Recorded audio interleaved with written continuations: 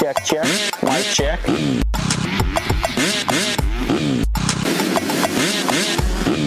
Fly racing.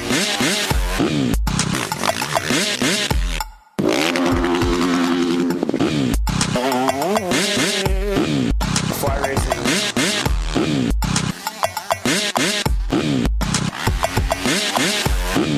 Fly racing.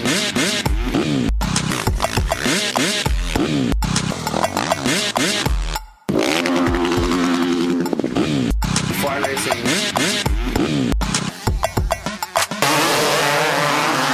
Washougal MX Network production. This is the Fly Moto 60 Show, Presented by NFAB. on PulpMX.com, taking your calls and looking ahead to the races with your host, Steve Matthes.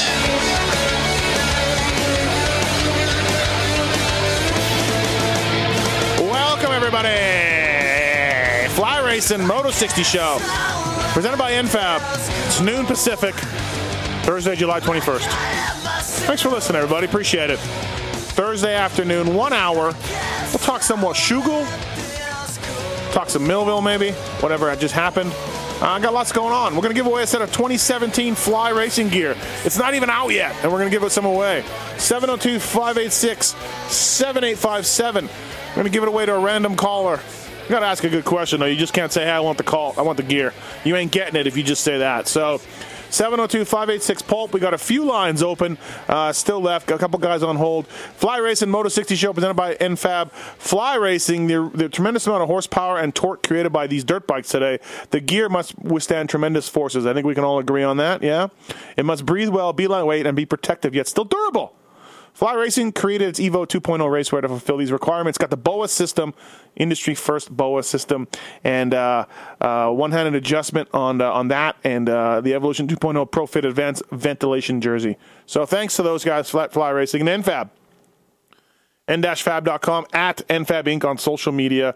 Title sponsors of the NFAB AmPro Yamaha Off-Road team. Randy Hawkins over there running that thing. And also two big part of the JGR Yamaha team with Barsha, Pike, and Nicoletti. Jeep, truck, or an SUV parts. Yeah, check them out. If you've got a Jeep, truck, or SUV, I bet you a lot of you people listening have a Jeep, truck, or SUV. Go to N-Fab.com, see if you need anything. Bumpers and steps and light mounting solutions and guards and lots of cool stuff. And they support the sport in a big way. So dirt biking is their way of life, and they're dirt bikers through and through, just like all of you jerkies. So, all right, everybody. Again, we're thanking you guys for listening.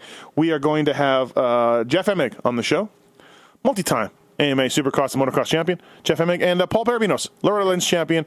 He also won a national championship with Dean Wilson as his mechanic, and that's pretty damn good if you ask me. So we'll have those guys on to talk Washougal, and we'll have those guys on to talk a little bit of Millville, and round 9 of Lucas Oil AMA Pro Motocross Championships coming up this weekend in Washougal. Taking your calls, producing the show, holding things down over there is none other than the Tits Legendary. Hey, Steve. Coming in 20 minutes early. Yeah. After last week. Last week, I figured, you know what, it all averages out, and even though I was literally doing nothing for the 20 minutes while I was waiting, I'm still here.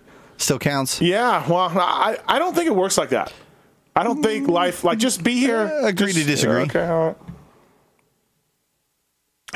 right.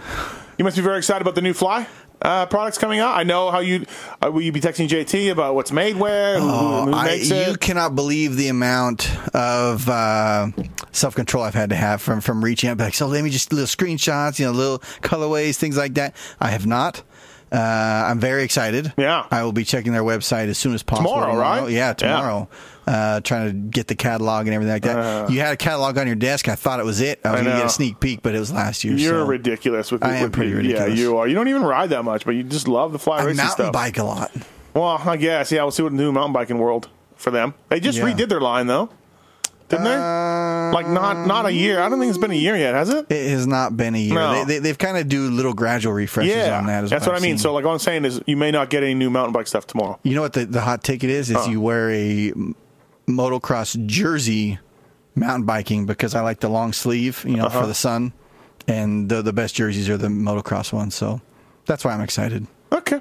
All right, everybody. That's Tits Legendary. Yep. 702-586-PULP. Give us a call. And Ryan Dungy, super fan, Tits Legendary, excited about the Fly racing products that are coming out ASAP. So We got some news. Well, it was great news at Millville. James Stewart came back. Dean Wilson came back and Trey Kennard came back, which was awesome and a real boost in the 450 MX class. There's no doubt. Now, Brock Tickle's out, Justin Bogle's out, and Trey Kennard's back out again for this weekend in Washougal. So we got 3 guys last weekend, and 3 guys are out again this weekend out of the 450 Premier class. So, yeah, it's been tough. I mean, Bogle wasn't at Millville, but he was supposed to be back, I think, by now. But he's out another week. Then we got 2 weeks off after this, and Cole Seeley, I think, will be back soon, I hope. But the 450 MX class has definitely been hit with injuries, and it's not easy to for these guys to keep it up through the long series. We're going to talk to Jeff Emig about that as well. Racing week in and week out, the 29 races, plus the USGP, plus the Monster Energy Cup. For the 450 guys, I think this thing really takes a toll on these guys. And 250 class, well, if you're Cooper Webb and you went to Millville against J-Mart and A-Mart and you came out tied in points for the overall win with J-Mart, you lost 0 points to anybody. You got to be stoked on that. So with me first up to discuss Washougal, Millville, many other things. He's national championship winning mechanic, Loretta Lynn's champion as well. Pro Taper Zone, Paul Barabinos. What's up, Paul? How are you? What up, Steve? How are you doing today? I'm good. Thanks for coming on, bro. Yeah, no worries. We're going to give away a set of 2017 fly gear. I bet you're stoked on that. Cool. How's things at Pro Taper? What's happening? What's new? Tons of things, man. There's just there's a lot of things happening higher up. That's exciting, and business stuff. And I tell you, I'm like a racer that is I know the sport very well, but there's a lot of other sides of the business that I'm having to learn and teach myself and learn about sales and stuff. So there's always a challenge here for me, but there's a lot going on, and it's a cool brand, and that's my job to make it cool and make new products. And so yeah, it's just every day it's a grind. There's always something to do. So when's your stuff dropping? When you kind of showing everybody what you got? Yeah, well, it's tough. We're a hard parts brand is nothing like an apparel brand. They're on like a schedule, every year they have new stuff, and us, it's really about developing a product, and however long it takes is how long it takes. Well, I know you have a new product. That's why I said, when is that coming? I don't want to say what it is, but the one that I spoke to you about can still be as far as a year away. Oh, it is? Yeah, we're very early. That's why I was just right. talking to you as a friend about that stuff. But, okay, all right, my bad. But I have some other stuff. Coming at the end of the year. The thing I've been working on the most is some sprocket stuff that's coming at the end of the year. So we're gonna have a lot better product, more options, more colors, more SKUs, better packaging, features, pricing. A lot of stuff's happening, and that's going to happen like November this year. Let me ask you this. This is a real simple question, and maybe I should know the answer to this. But you got the oversized bar, right, with the adjustable crossbar for different torsions that you want to feel on the bar. Our Fusion bar. Okay. Yeah, it's essentially going from a crossbar handlebar to a handlebar with no crossbar. Do you still have the Pro Taper bar? You do, right? Yeah, absolutely. Okay, all right. And then we have two. Okay, and then you have a 7/8 bar, right? Yeah, so we have a bunch of levels. We have our 7/8 bar we call our SE, which is a 7/8 all aluminum handlebar with a crossbar. We have our Evo bar, which is a top of the line crossbarless 1/8" handlebar with a epoxy coating in the side and our proprietary alloy that gives you flex, and it's our strongest, lightest handlebar that we have. That's what all my race team guys use. Then we have a more cost-efficient version of it. It doesn't have the epoxy coating inside. It's a little bit thicker. Oh, I didn't know this. Okay, all right. Thicker wall. Yeah. It's a lower price point, but it's also heavier and a little bit more susceptible to bending. That's called our contour bar. And then we have our Fusion handlebar, which is built off our Evo bar, but then it has the Fusion mechanism, so you can go from a solid bar to an Evo bar. So here's my question: is the 7/8 bar just the top seller, just the one that everyone buys still to this day? No. Because bars come bigger now on stock production bikes. So no, our contour bar is our number one seller. Okay, contour bar. So it's the more price efficient version of our crossbarless 1/8" oversized bar. Oh, okay. All right. Just checking. So, I didn't know how that, because there's so many old bikes. 7/8 bar still all applies to that. For sure. So I mean, we still make them. We still sell a lot of them. I just sent you one for your project bike. So okay. But yeah.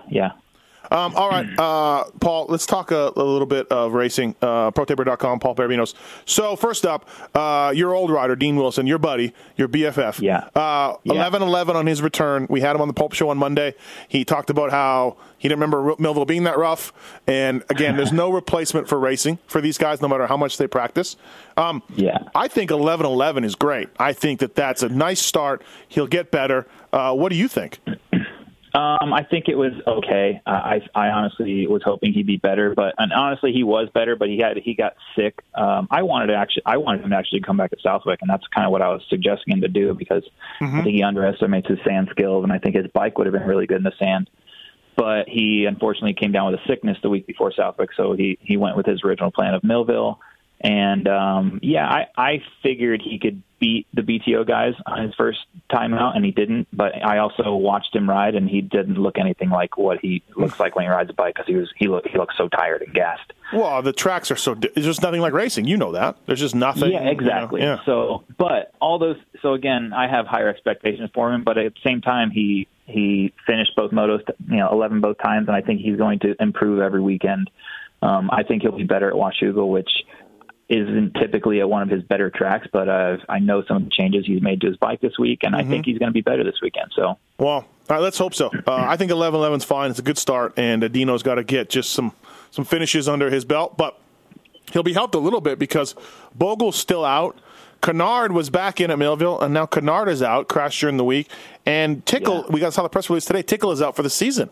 Like, what is going on here, Well, Tickle fractured his hip in that crash, so it wasn't even the hip. It wasn't even the hip that he landed on. It was more like a whiplash thing, and it's just he has to keep weight off of it for like 4 to 6 weeks. I actually talked to him today. Jeez. And Bisceglia is out as well. So. Yeah. Okay. So Bisceglia was scheduled to come back according to the Suzuki guys.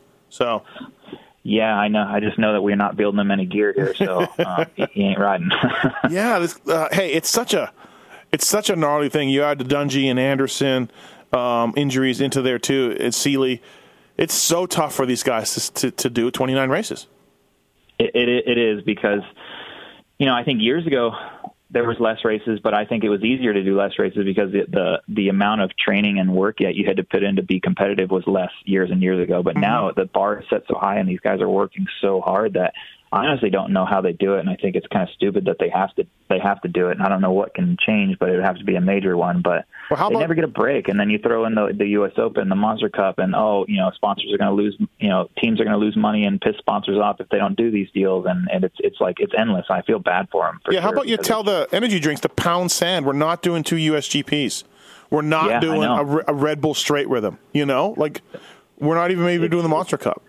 There literally is no off season anymore because you're racing through part of your off season, and then once you're done racing, you have 2 months to test, and then it's time to go. And how many times can you ride your bike in 2 months? I know it's nuts. It's not that many times. So, do you figure? Do you think Bogle, who's an Answer rider, Pro Taper's sister company, do you feel Bogle will be back after the break, or? I think he'll be back at Unadilla. Okay.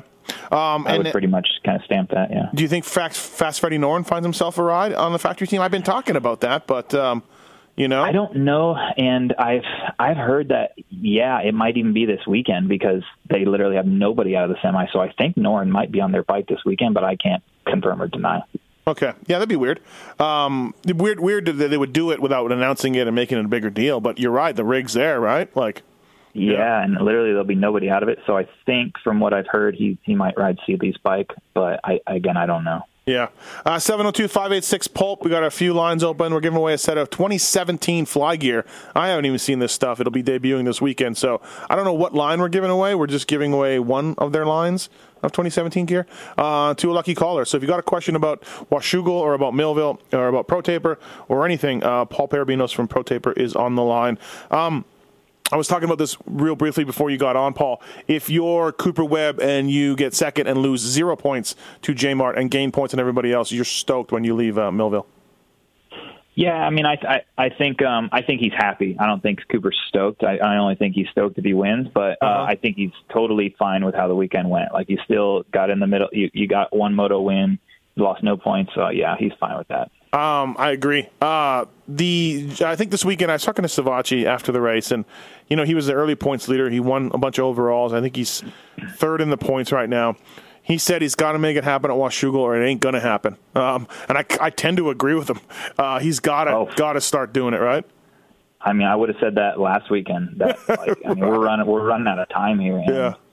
And if he wants to make it happen, he needs to go 1-1 this weekend.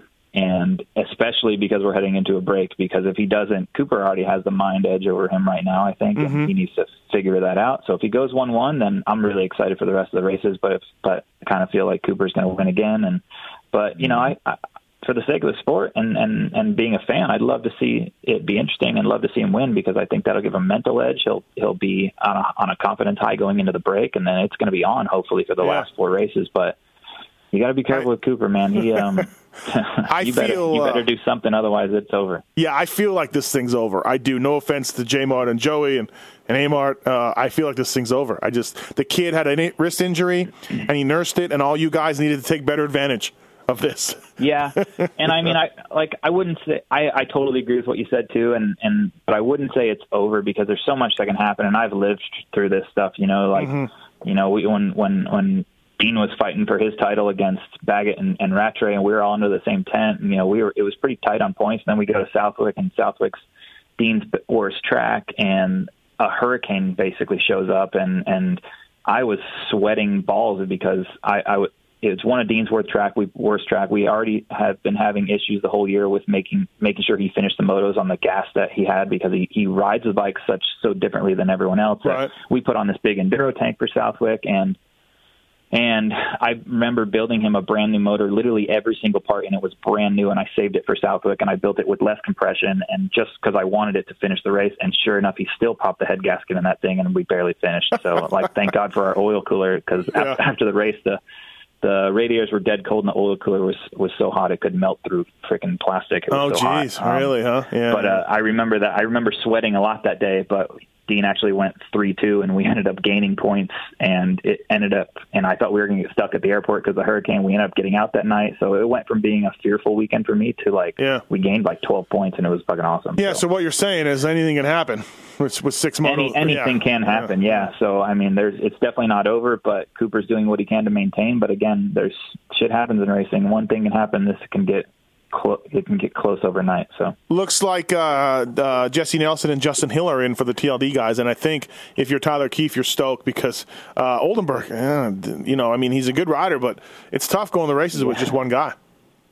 That's fun. That's fun you bring that up, because I talked to Tyler on the way to work today. We're good friends. We golf and we hang out. He lives really close to me, so we eat dinner at each other's house and stuff. And yeah, he's got Hill and Nelson coming back, and he's told me kind of what he thinks how Nelson will do, and I think Nelson's not going to be as good as we think he'll be, but I think he's going to be in the top 10 for sure. But Keith really thinks it depends on how his starts go, and he just really wants him to get through the first race and really build as the season goes on. And then Hill, I don't know. Tyler said he could win. He can get top 10. He doesn't know. Yeah, has he even been riding? You know what I mean? Who knows? He's been riding. Okay, he's been riding at his house, and but yeah, we'll see. He's a tough one to figure out.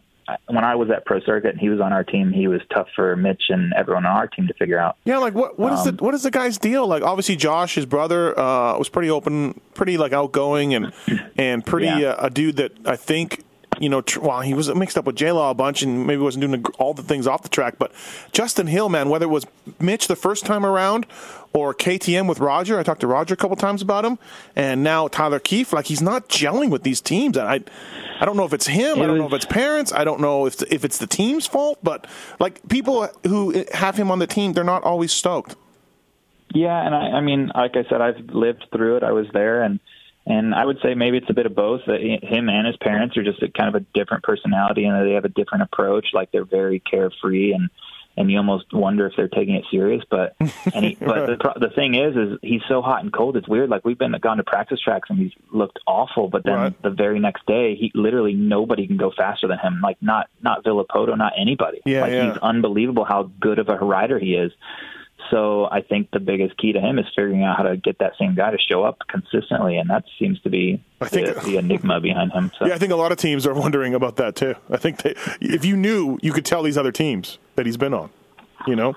You'd make some money. A couple guys in 450s, Washougal this weekend on the Fly Race and Moto 60 show presented by NFAB. Marvin and Porcel, both very good at Washougal. I think both guys will be fighting for that third spot, maybe even second. Yeah, maybe. I guess I'd give Marvin the edge, but yeah, I think you're safe to say for sure, and I would agree that they're both in the top 5 overall, I would think. Yeah, Marvin's great there. Set the pole. Yeah, for sure, very good there. He's won 3 out of the last 4 motos he's raced there. Granted, 250 class, so I don't know if I'd continue that, but hey, we had so Roxon says he doesn't care about qualifying, and he goes 1.9 seconds faster at Millville, and he says he doesn't like the track that much, and he just worked everybody. You saw the ride, and I'm not calling him out on it, but I find it hard to believe that his Millville ride, that I don't think, if he wins Southwick, I don't think he rides like he did at Millville. Do you agree? Do you think he a little bit was like, I'm going to show all of you that Eli Tomac isn't in my head. Yeah, I got this. Yeah, I agree with you a little bit, and probably not even if Kenny would admit it, but I mean, just the inherent racer inside all these guys. Mm-hmm. And I think what Kenny does understand is it's one thing to let a guy win a moto. It's one thing to let him win one weekend, but it's another thing to let him win 2 weekends in a row. Yeah. And it's okay to let, if you can't be your best and beat the guy every single time, that's okay, but you better not let him get a streak going or any confidence rolling, because then you just have so much more issues to deal with. If you keep beating a guy down, it's a lot harder for them to think that they can beat you. So I definitely feel he was like, hey, for the sake of finishing this series and making it easier on myself, I'm going to kick the guy's ass this weekend, because if I don't, he's going to think he's on a roll, and then I'm going to have to deal with him. Right. And I don't want to do that. Right. So yeah, that's my theory, at least. I think you're right. We've been around these guys as mechanics, on these teams.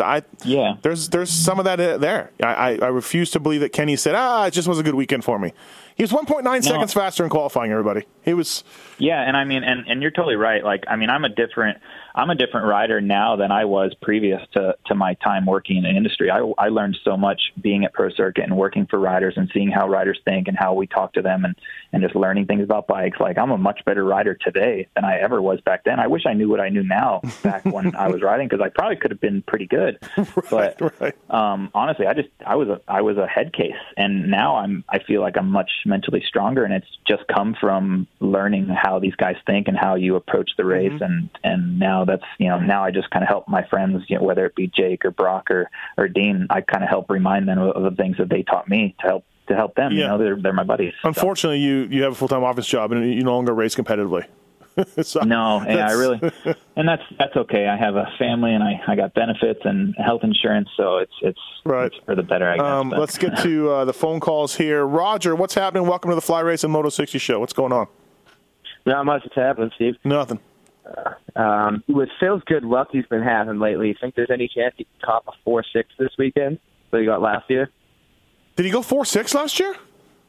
I'm looking at results now. It says 4.6 for 5th overall. For Phil? I didn't know that. Wow, good job for Phil.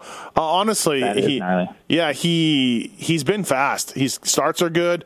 He's had bike problems and crashes. He's had one decent moto in six motos. So with Phil, you always feel like the anvil is around the corner, ready to fall on him. I hope so, Roger. Yeah, man. If he did it, I didn't realize he did that good there last year. I'm going to have to bring that up to him and then see what he's had to say. So. Yeah. I think he can, though, right, Paul? I mean, the depth, like we said, Tickle's out, Bogle's out, Kennard's out. Why can't Phil? Phil can be right up there. Yeah. I think this is a track that a good start pays Peter. Damn good starter. I mean, nobody likes being roosted at Washougal. It's hard to pass because of all the shadows and stuff. So maybe this is one of the reasons why maybe we put too much emphasis on the track and the weather, but maybe it's things like getting a good start at Washougal that pays such big dividends. Maybe that's why Phil did better there, because he's always there. I mean, he's top 5 every start, it seems. It does. And remember, too, Paul, Noren got 5th or 6th in a moto a few years ago, too, when he was kind of unknown. So a good track for Phil, for Freddie Noren, too. So thanks, Roger. Thanks, man. Yeah, no problem. I appreciate it. Next up on the phone, Derek. What's going on, Derek? How are you? I'm good, thanks. How are you? I'm good. What's happening? What's your question? I was just wondering, both you and Paul obviously worked with some top-level guys, and I'm wondering if ever your riders chose to run a blue tinted goggle at Washougal? Blue tint. Chose to run a blue tint. Purcell I've did, had right? guys that have run the blue. I've had guys that run the blue tint every round, but yeah, Purcell is a huge guy on the blue tinted lens. Like, he has to have it. He runs it everywhere. But does he run it at Shugal with the shadows and everything? Yeah. I think that you have to ask John. You have to ask Knowles, but go ahead. Go ahead. I'm someone I've raced Washougal a fair bit, and I find, a blue brightens things up, but it also cuts glare. Mm-hmm. So I find when you come out of the trees again, it doesn't give you such a shock to your eyes. And then when you come into the trees, the blue almost adds it brightens things up, maybe contrast or something like that. So for me personally, I find it the one to use. But I always see guys running clear there. So I've honestly, in my time, Derek, the only guy, unless he used to run the gold tint here and there, other than that, and Paul, you can back me up, 95% of these dudes run clear lenses. Yeah, for sure, 95. Like, I remember when I was at Pro Circuit, Purcell always wanted to run the blue lens, but everyone else was clear. Dean was always clear. Dean didn't really care about that stuff. Like, I would pick Dean's goggle lens. I would pick his tire to use. I would pick his gate. He'd show up late. I'd bring a triangle to the line and just pack his gate, and he'd show up late with a popsicle in his mouth and sit on the bike and go. Yeah. Everyone's different, but yeah. Yeah, I agree. Thanks, Derek. But yeah, Purcell is a guy that runs blue tint. So. Okay, thank you. Thank you. And even Knowles told me one time the blue tint was a special ski lens, and you had to do all this stuff to it. Like, it was a big deal to get. Yeah, because I have two versions of blue lens. I thought back then, his one that had the chrome on the inside, and Purcell wanted the one with the chrome on the inside. But he's always done a bit of things. Yeah, he's got a fan on his handlebars. He innovated that. All right, Ryan, what's up, man? You want to talk about James Stewart? Yeah, I just wanted to see what you guys' thoughts on the track at Washougal and how JS7 might be doing this weekend. Or what you think, how he might finish. Oh, dude. Where could Stu finish? Anywhere between 6 and DNF, Ryan, could be my pick. If I had to put my money on it, I would probably say like a DNF and then a DNS. Okay. Kind of like the statistics for this past year have shown. Yeah, but he got a 10th at Millville. Millville's an earlier track. It's rougher than Washougal. Weather was hotter, I feel like walk up Mount Morris. Paul, I feel like he could finish both motos. Yeah, I kind of feel that way too. Yeah, and like the top 10. Hold on, Ryan. Hold on, Ryan. Sorry. Yeah. This goes into that, but I think the cooler temperatures, the less rough of a track, will trump and make Stu finish both motos this weekend. But then again, there's also the side of Washougal's slippery and there's shadows everywhere, so maybe he crashes. But it's so weird that we even talk about Stu like this. But I'm going to say he finishes both motos this I think he might get done both motos. 15. Yeah, Ryan. I do greatly hope that he just gets both motos. I'm a big James Stewart fan from all the way, like the last U.S. Open I went to just to see him and meet him and everything, to see him win. Mm-hmm. And so, I know, a 10th in Moto 1, that I know Millville's gnarly, but, even if you finish 20 and barely scored any points, but you finish both motos, I could see that happening. I'm not really buying the blisters thing, man. Any guy who doesn't get paid to ride, rides on the weekends, will ride through their blisters all day. I don't know about that. Blisters are pretty gnarly. If you've had them, I've had them bad. Well, I just know, like compared to some of the other guys on the circuit that are racing with injuries now. Yeah. Unless it's a big palm blister or something. I know, wrist injuries, but I'm hoping to finish both motos. I'm really rooting for him. So. Yeah, I'm with you. Ryan, you want some gear? You want some fly racing gear?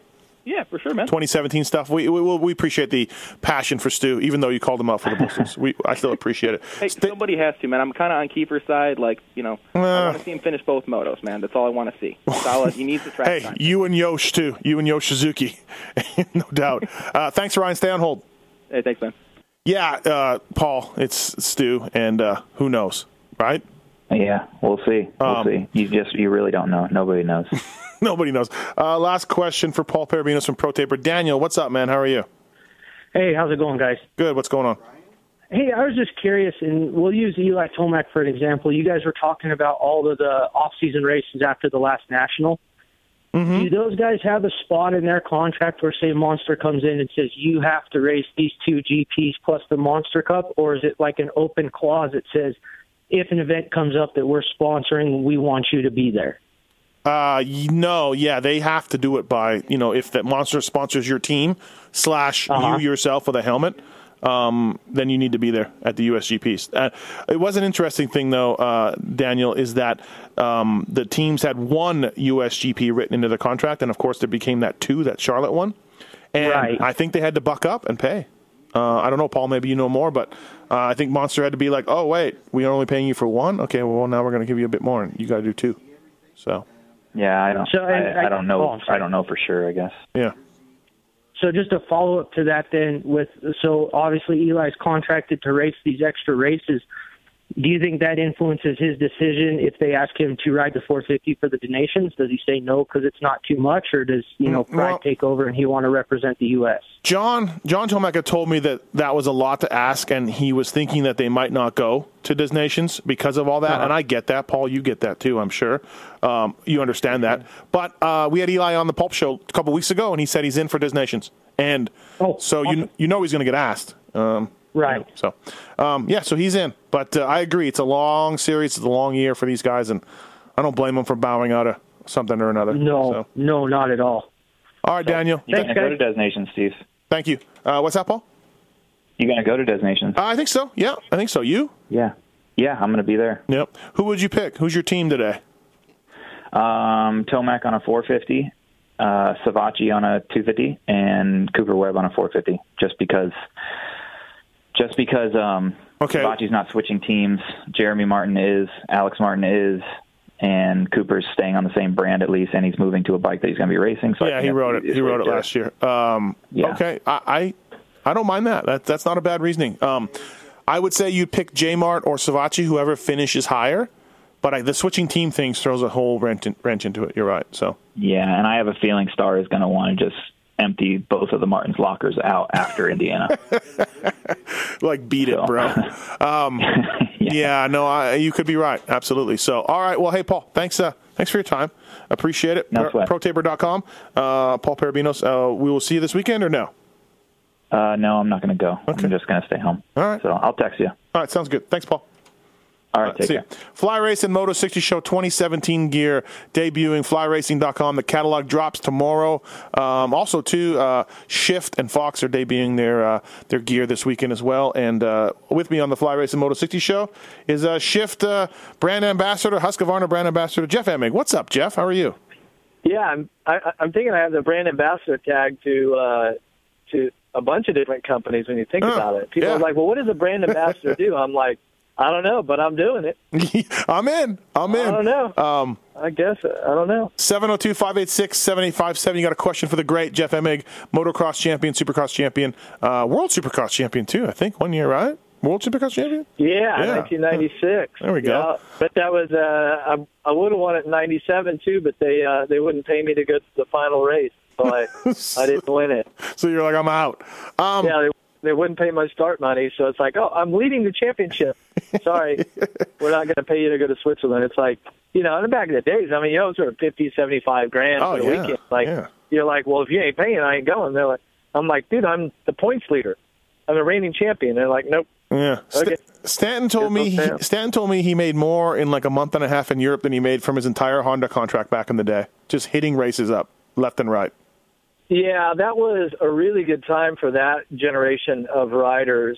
They made a lot of start money. They made a lot. There was a lot of races set up. Jeff Stanton and I both share the same CPA, business manager, Dave Stevenson, and the way that all of those deals were done and all that were really, really lucrative. In the early 90s, the money from our manufacturers and our deals and everything here started, really increasing. And then at 2000, things totally took off. But certainly for those riders in the late 80s, early 90s, there was a lot of cash to be made. Yeah, I remember Bradshaw he was getting $300 a year and people lost their minds, I think, which Josh Grant was getting, I think, $850, maybe 15 years later. So kind of funny how it jumped up. Hey, does Washougal hold a place in your heart? You made your pro debut there. Oh, yeah. Is it a little special for you? Yeah, I've had some great races there. I knocked the shit out of myself there. It's I always enjoyed racing there. I mean, I think I would like it if there wasn't any nostalgia attached to it with being my first Lucas Oil Pro Motocross event ever. But that certainly sweetened the deal, right? I got the whole shot in my very first moto. I led for like 21 minutes, faded to 7th. I was so out of shape. I was so tired. I didn't even want to ride the second moto. My dad's like, hey, are you going to get dressed? You know, because I was still an amateur at the time. We could ride. We kind of did the Pro-Am thing back then. And now it's a clean cut from either amateur or pro. But, yeah, leading the very first race. And, yeah, Larry Myers called. My number was 747, so Larry Myers was trying to call me the Jet. and then the jet fuel ran out and I got 7th. The jet got a little tired. Yeah. Funny how that goes, whether you talk to Ferry or Button or yourself or anybody that came from Loretta's that was, you know, one of the top guys to come from Loretta's and jump into the pros. Like, it's so different from nowadays. Like Austin Faulkner, he's got a trainer. He's been riding with pro guys. He's got a pro track. To do a Nash 2 30-minute motos is nothing for the kid. And literally every time I speak to one of guys like you, or like I said, or those other guys that were Austin Faulkner back in the day, you guys are all like, oh my God, it was so much work. I was not ready.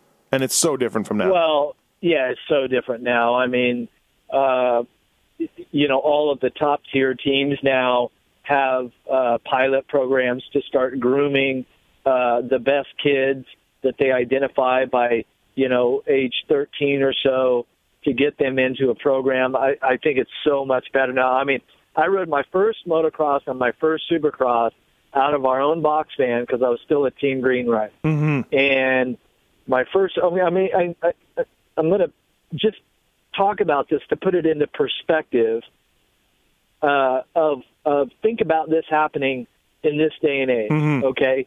Kid out of the Midwest, him and his dad show up to Anaheim Supercross, the opening round. I was fast enough, right? I was still an amateur. That year I was still going to be amateur Team Green, but we could ride pro races under a Pro-Am license. First heat race of the night, first Supercross of the year, I hole shot and win my heat race. Main event, I hole shot and lead 11 laps out of 15. Yeah. So I was fast enough to do that, yet I hadn't been groomed by any factory team. Yeah. Even Kawasaki, Roy Turner and them wasn't even a thought. They're like, whatever, kid. Yeah. Can you imagine that happening nowadays? No. That's just. I mean, I fortunately was one of the top amateurs and all that. I was in the Team Green program. Yeah. But that sort of transition was still, well, not still, but it wasn't at all what it is today. No. Yeah. So 96, you were trailing McGrath. He does the tabletop thing at Millville. You take advantage of that. And then also, too, at Washougal, speaking of Washougal, he pulls off. You get into the points lead and goes down to the wire in 96, and you come through at Steel City to win your first 450 MX title. But in 97, you were pretty much the guy, I remember, outdoors, and kind of like Roxon now. So Tomac wins last weekend in Southwick, and Kenny comes to Millville, and absolutely he's almost 2 seconds faster in qualifying, and then he goes 1-1 coming from the back, just destroys everybody. This was done on purpose to me, and let me ask you that. I asked Paul Perbinos that earlier, but as a racer in 97, when you're on top of the game, somebody beats you. Kenny played it all off. Kenny downplayed it. He said he wasn't, just felt okay. It wasn't a great day, blah, blah, blah. No, he admitted that he had an off day. He's like, we weren't prepared. And that's, I think what he means by we not being prepared is he probably wasn't mentally prepared.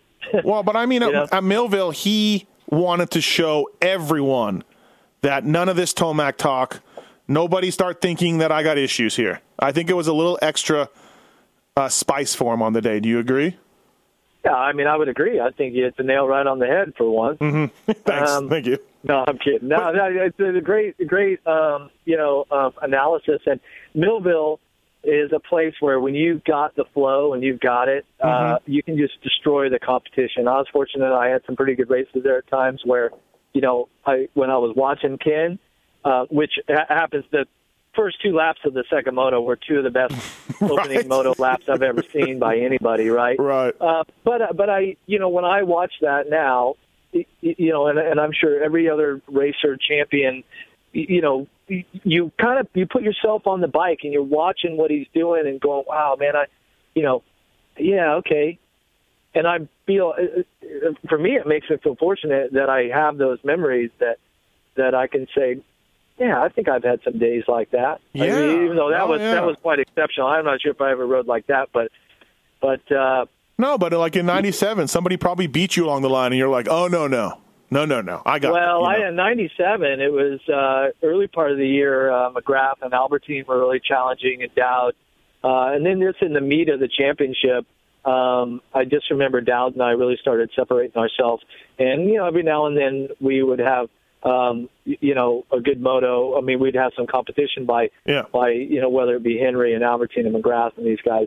But, yeah, it was, I actually won the overall at Millville in '97 by like one bike link. Right, I remember. About less than a half a bike link over Dowd. Yeah. Over Dowdy. Yeah, that was a good ride. MX47.com. Please visit it. Check out Jeff's website, and lots of cool stuff on it, lots of stories on it as well. New apparel by the middle of next week. We'll have all the new apparel on there. Nice. That's cool. Let's check out the phone lines here. Eric, what's up? Welcome to the Fly Racing Moto 60 show. What's your question, Eric? Hey, Jeff. Hey, Steve. Hey, this dream race that's going on up at Washougal MX, were you able to secure a bike? Oh, that would have been sweet. Oh, I'll have a bike. Oh, you mean this weekend? Yeah, the 125 race. No, I never had. At no time was I going to do the invitational race at the Pro Motocross this weekend. Oh, okay. My intention is to get it together for the actual 125 Dream Race in September, right? Yeah, the one in the fall. So the 2-day event, yeah. I haven't been on a two-stroke since 04, but you know I gotta side with Steve about the whole lobster claw thing. You know, you got to give yourself the best racing situation you can. But I gotta say, this 125 Dream Race for me, that's up there with the Legends race that they did last year. I'm going to be making the trek up to Washougal, and I'm stoked to listen to those things rip around. You know, up Horsepower Hill and everything. It's going to be a blast. Tedesco and Hansen and JT and a bunch of guys will be in it. It'll be cool for sure. So I'm excited. JT for the whole shot. Yeah, Legends race, right? All right, thanks, Eric. He about took me out last year. I know. Yeah, thanks for the call, Eric. His bike stopped. It was not good. Jay, what's going on? Welcome to the show. Thank you. What you want to talk to Jeff Emig about something? Yeah, well, first things first, Steve. If Steve Matthes and Jeff Emig are trapped in a burning house, I'm running inside and saving Steve Matthes because I love all of your podcasts. Oh, thank you. Wow. Letting Fro burn, I like it. Will you at least come back for me? Yeah, I'm going to do what I can for you, Jeff. If you can get back in, please do. Please help me. Right. So Jeff, Steve, you've definitely come along. Get me. So. All right, go ahead, Jay. Jeff, you've come a long way since the troubles you've had at the end of your riding career to where you're at now, and overcame quite a bit. Did you ever have a mentor or someone that kind of took you under their wing to help you kind of grow and mature out of that phase? And was there any lasting advice that they gave you that still sticks with you today? Interesting question. Wow, I'm not really sure I was prepared for getting deep. That's like our listeners. They're very, very, very deep people, yeah. No, I mean, we were burning the candle at both ends, me and my group and everything throughout the mid to late 90s. And I remember Jimmy Weinert saying, hey, man, I'm telling you, you got to take it from me. You got to slow it down. You got to get it into perspective. And it took losing my ride from Kawasaki and having Bruce Sternstrom, who I admire immensely, having him call me and tell me, hey, Kawasaki's going to fire you, and it's my decision. It took that for me to do that. I think a lot of it just has to do with maturing. I think I've always, on the maturity level, I've probably skewed younger than what my age is. Most of the time my friends were a little bit younger than me, things like that. So fortunately, before my career was over, I did get it together for at least a little bit there again. And, and then as I grew into broadcasting and stuff, I know one of my mentors has been my vocal coach, Arthur Joseph.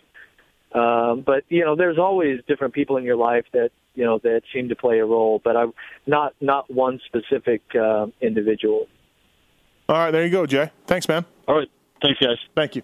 Yeah, it's interesting how that works. But on the other hand, Jeff, too, you don't win national titles without putting in a lot of work. Like you said, burning it on both ends, working hard, because I've heard stories about you, going out all night and then waking up in the morning and going for a run. Debo's got some stories about that, So yeah, maybe not all night. Okay, all right.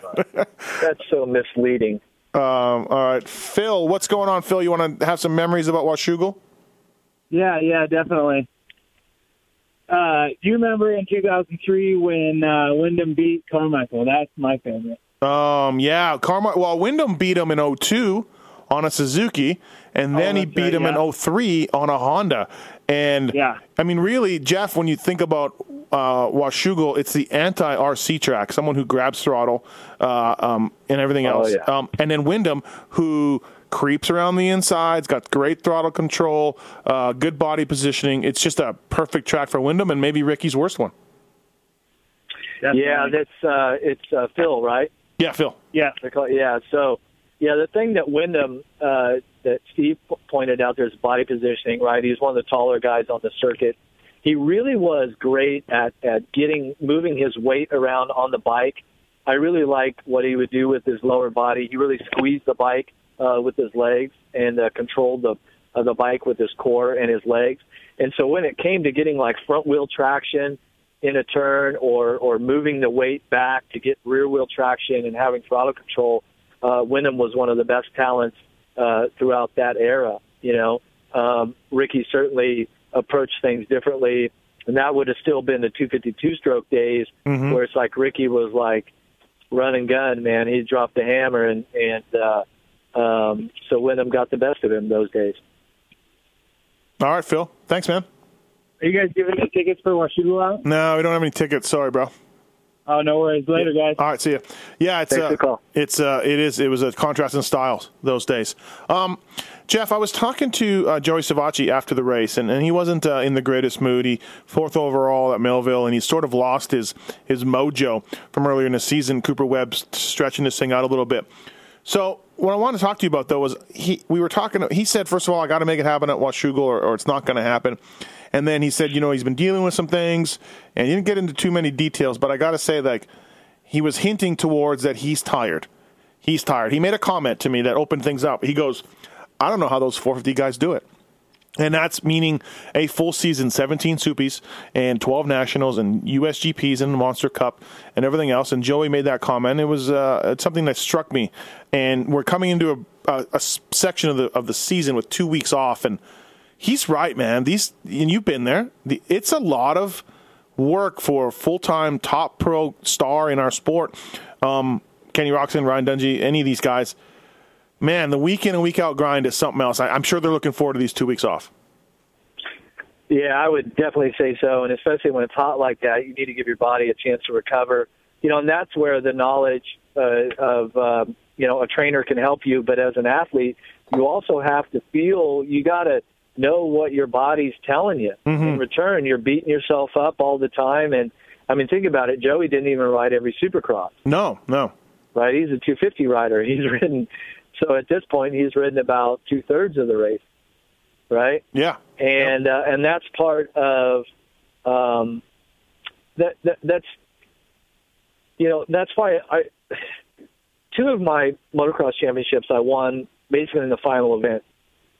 Yep. And when people try to knock me for these big points deficits that I picked up on Morocco in 92 in the 125 class, or on Jeremy in 96 in the 250 class, is, it's a 12 race 24 moto championship. And it's not just about who went fastest at the first and second race. Okay, let's go ahead and crown them champion. Right. It's part of mentally and physically managing the whole championship, right?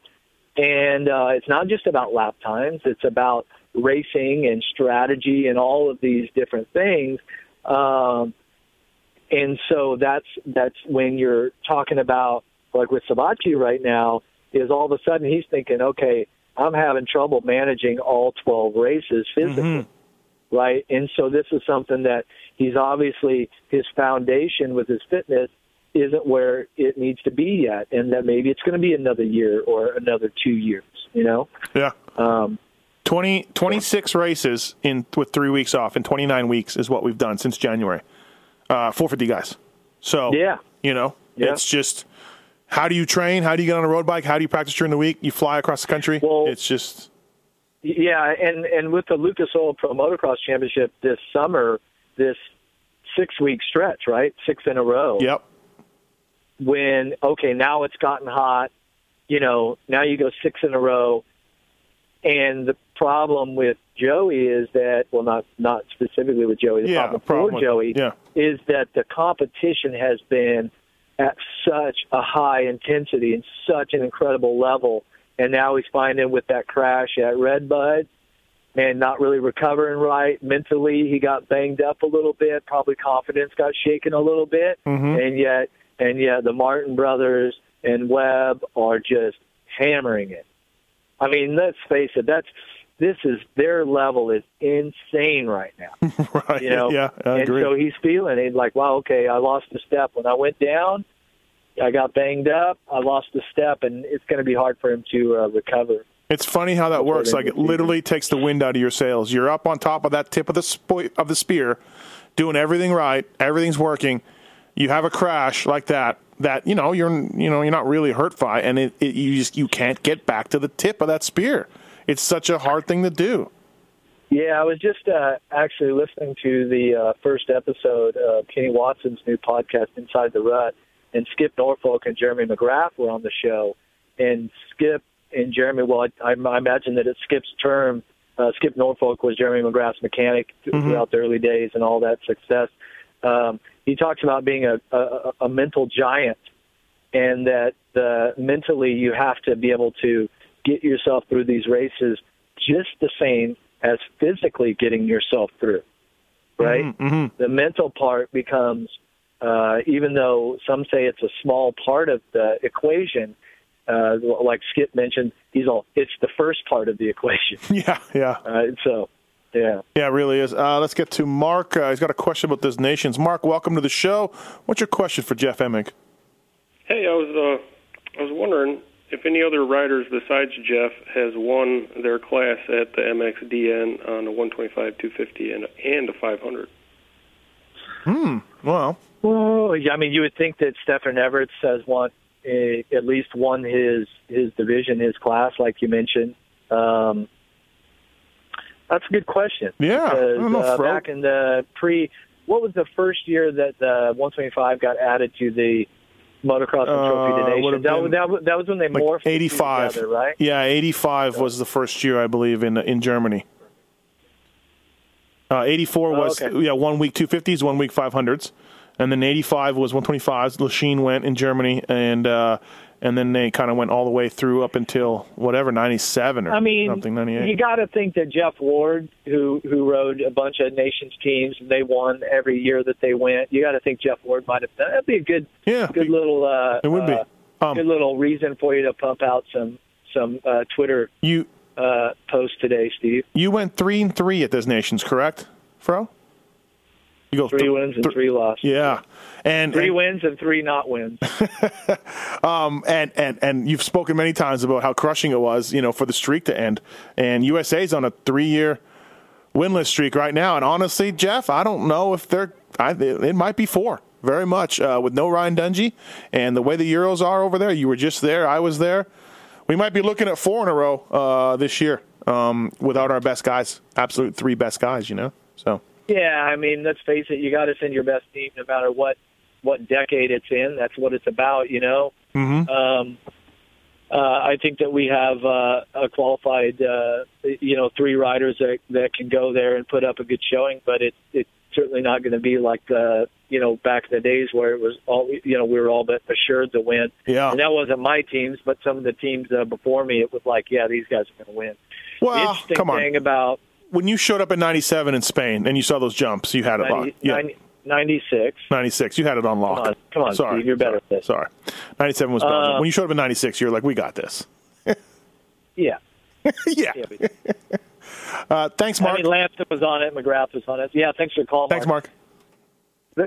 the great thing about this year's Motocross of Nations is that it's at Maggiore Park in Italy. I was just there last month, riding the track, doing a big event, Weekend of Champions, doing some marketing material for Paolo and Stefano that own the track. Great guys, super passionate about motocross. It's now going to be the 30-year anniversary for when Team USA dominated the Motocross of Nations in 1986 there. The track's got some updates, but half of the track is literally the same as it was. I'm going to be there calling the race with Paul Malin, and the event it's going to be mega. If you thought the atmosphere last year in France was impressive, it's going to at least rival that, if not be more crazy. Yeah, it should be great. It should be great to see for sure. I think I'm going. I don't have my ticket yet, but I think I'm going to go to cover it. What? Well, I don't know. Are you taking the wife? No, I'm not going to take the wife. That's expensive. To Italy? I just took her to Italy. I just took her. The shop. Oh, that's right. Where you didn't see us all weekend, and we were literally 20 feet from your TV truck, and you never came out. I was inside the TV truck the whole time. Right. That's right. Okay, check it. Sorry, my bad. Right there, husband of the year points. You're good. Flyracing.com, n-fab.com. Check them out on social media also, and we thank the guys from Fly for coming on board, and as well as NFAB, Jeep Trucker SUV Parts. We thank them. Multi-time Supercross Motocross champion Jeff Emig on the show. Coming up to Washougal this weekend. Looking forward to a good race, I think. The bummer news of the week, I think, Tickle's hurt, and that's a bummer too, but Trey Canard came back, and he's out again. And I guess like we talked about that staying fresh, staying on the tip of that spear. Canard's a guy that can't seem to get it back and stops and starts all the time, right? And this has to be a major blow to him. Yeah, it's so difficult to come back from injury, and he has literally blown my mind on so many occasions. Yeah. That he can come back, and literally in the first race, he'll be up to speed. The knock on Trey Canard, though, unfortunately, is that, man, the guy, he has crashed a lot in his career, and that starts to wear on you after a while. And unfortunately for him, he's had some pretty severe injuries. Some of the one at Dodger Stadium obviously wasn't his fault. It was part of a racing incident in Monster Energy Supercross.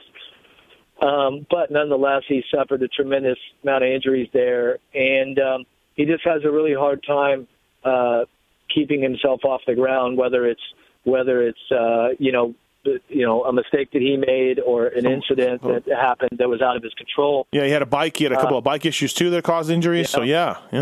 So I don't envy that situation that he's in right now. But he has a strong faith. He's a great guy. Married, I'm sure that the thoughts of starting a family are starting to creep into his mind. So we'll see. You just don't want to see the riders injured. And no. Like I said, those things start to wear on you. And if it's another concussion, those keep you off for a while.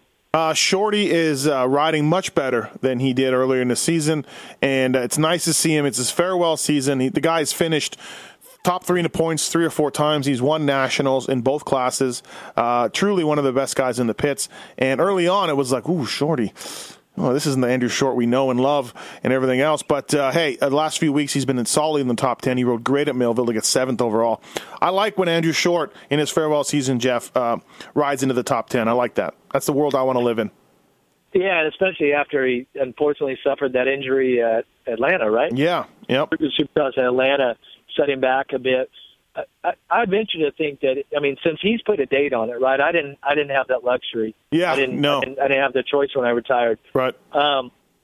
He can see light at the end of the tunnel now, and maybe even though I think he's admitted that preparation and stuff is not quite what it once was, but maybe he sees light at the end of the tunnel now, and maybe it's given him a little lifted his spirits a bit, and starting to savor the moments that he has. I hope that this is what's going on. Yeah, no, I do too. Yeah, exactly. Look, take a peek around, right, while you're there, and be like, this is my last time in front of thousands of fans and everything else. So I'm pumped that he's doing well. Yeah, I agree. You know, but if he realizes, hey, that it's time to stop and it's time to call it a career, man, you really got to stick by that. It's really tough for riders to do that because it's so easy to just come back and race. You know, I mean, let's face it, a guy like Andrew can still make a hefty living racing a dirt bike, and then trust me, it's easy money compared to when you get in the real world and you're doing podcasts and stuff, right? Yeah, exactly. Well, whether it's Bradshaw or Kudrowski or Barnett, none of these comebacks ever really seem to work. You know, they just don't. You know, so because you've already checked out, you've already mentally, you've already done that. So, Husqvarna brand ambassador Jeff Emig and Emig47.com. Go there. New apparel next week, like Fro says. Thanks for your time, Jeff. 2 weeks off now of this show, this Thursday afternoon show, and we'll finish up with 3 in a row. So, thanks for your time. Well, always great. Yeah, great to be on. I appreciate all the callers and the listeners. And last week, Steve, I put you on the spot for a prediction. I don't like doing predictions myself, but I love putting other people on the spot. And you went with last week. I went with J-Mart. Did I go Webb? I think I went. I thought you went. We'd have to check the tape, check the replay. But I'm thinking you went with Webb Roxon. Yeah. I might have. And I went A-Mart Roxon. You did, yeah. And Alex was so close. We texted a bit about this. He was amazing. It was I wanted him to have that moment so bad. He should have. He led 13 out of 16 in the first moto. Second moto, of course, hits neutral while leading first lap. He very easily could have gone 1-1 without a doubt. And so for me, Washougal, I'll go Roxon Webb. Yeah, I know it's a bandwagoner, but I'll take the 2 points leaders. Well, you're either right or that's you want to not be on the bandwagon with everybody else, or do you want to be the lone wolf out there and be wrong? Oh yeah, I've been having issues with lone wolf guys. Yeah, I think that your predictions there are pretty good. So hopefully, if any of the other riders that are in those 2 classes are listening and listen to this, step up and show us what you got that somebody else can win. Yeah, no, I agree. All right, Jeff, thank 39 you. 39 other guys. Thanks for your time. Appreciate it. Good luck with everything. As usual, great insight, great questions from all the listeners. So thanks, Fro. All right, see you guys next week. All right, see ya. Jeff Emig, everybody, on the Fly Racing Moto 60 show, presented by NFAB. Thanks to Paul Barabinos from Pro Taper. Thanks to Fro. Thanks to Tits. Thanks, Tits. You did a really good job today. I tried. 2017 Fly Gear to Ryan? Something like that. I think it was Ryan. Yep. Yeah. All right. Hey, we're off for 2 weeks because there's no race, but we will pick it up the Thursday before Unadilla. Fly Racing Moto 60 show presented by NFAB. See you in a couple weeks. I was born in